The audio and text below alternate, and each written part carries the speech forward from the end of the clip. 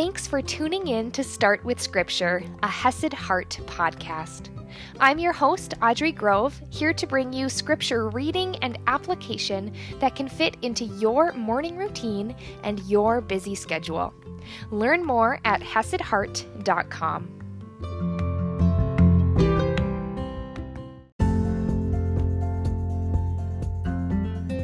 Good morning, my friends, and happy Wednesday. Yesterday we talked about acknowledging Christ before men, about not fearing those people here on earth because they really can't hurt us in eternity. Those hypocrites, those Pharisees, people who may come against us, who may tear us down, make us feel bad. They can't hurt us in eternity. So in the same way, we don't want to fear people here on earth because we don't need to. We also don't need to worry about treasure and things here on earth. So let's dive right in today. We are in Luke chapter 12, verse 13, and I am reading from the ESV. Someone in the crowd said to him, "Teacher, tell my brother to divide the inheritance with me." But he said to him, "Man, who made me a judge or arbiter over you?" And he said to them, "Take care and be on your guard against all covetousness, for one's life does not consist in the abundance of his possessions." One's life does not consist in the abundance of his possessions. We live in a very materialistic world. And reading this, we can see that was also a tendency in Jesus' time as well, to be focused on how much you have, whether you have the newest phone, the newest house, the newest car, the newest clothes. And we tend to place our identity in those things, especially if you work in certain professions. But Jesus says, take care and be on your guard against all covetousness. All covetousness, big or small. Maybe you don't covet your neighbor's car or their house. You're not jealous of that. But maybe you're jealous of their new clothes. Maybe you're jealous of something else that they have, even if it's small.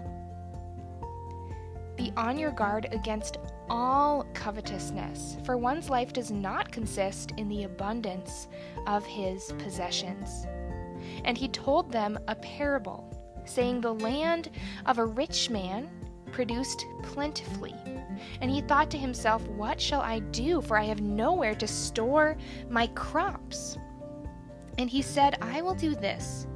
I will tear down my barns and build larger ones, and there I will store all my grain and my goods.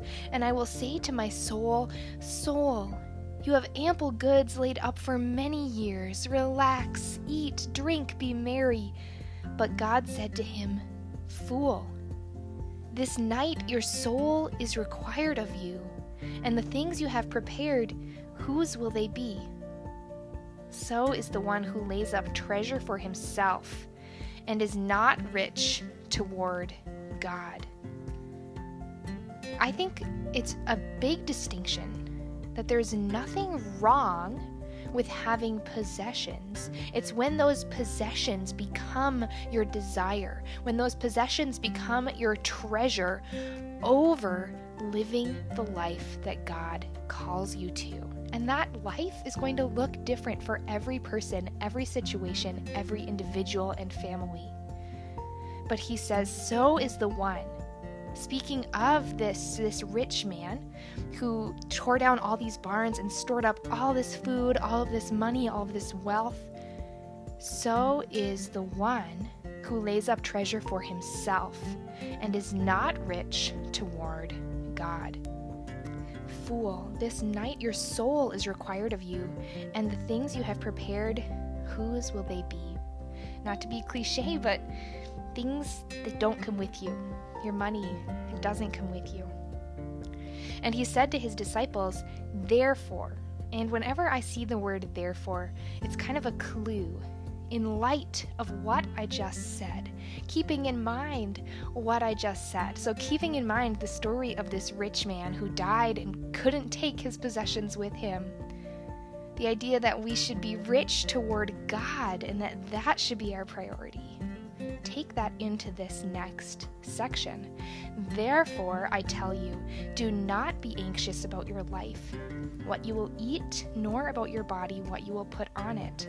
For life is more than food, and the body more than clothing.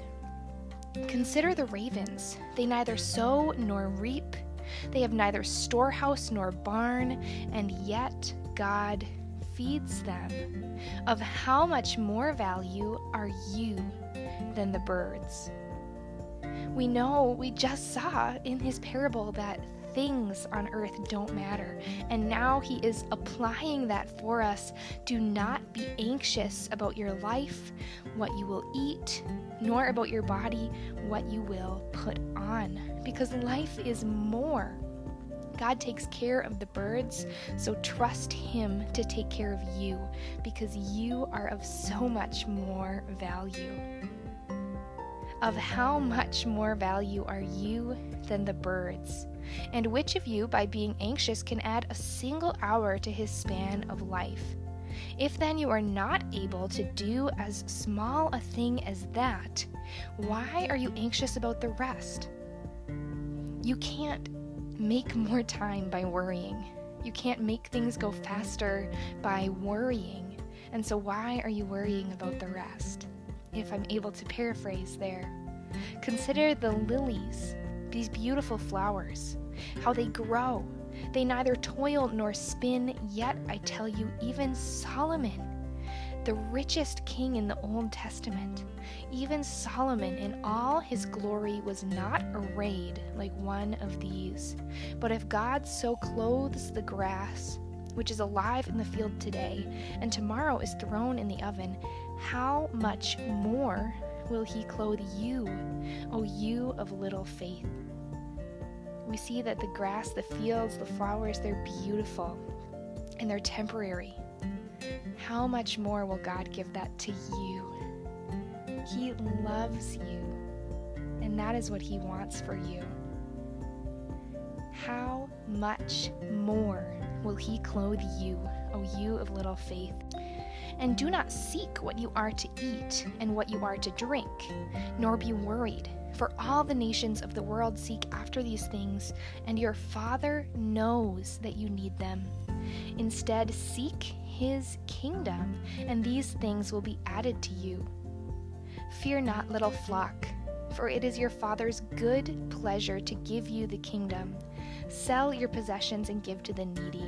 Provide yourselves with money bags that do not grow old, with a treasure in the heavens that does not fail, where no thief approaches and no moth destroys. For where your treasure is, there your heart will be also.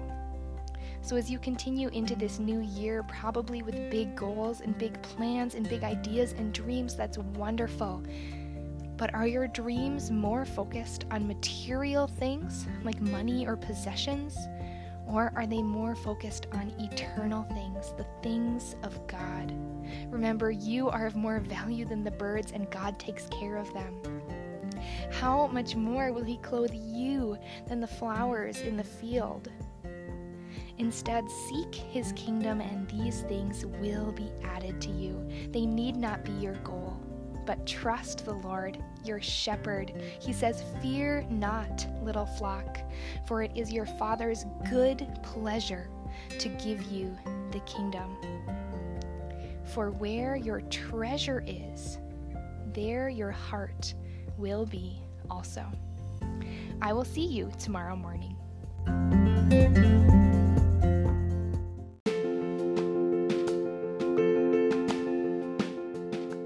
Thanks for tuning in today. For more information, visit HesedHeart.com.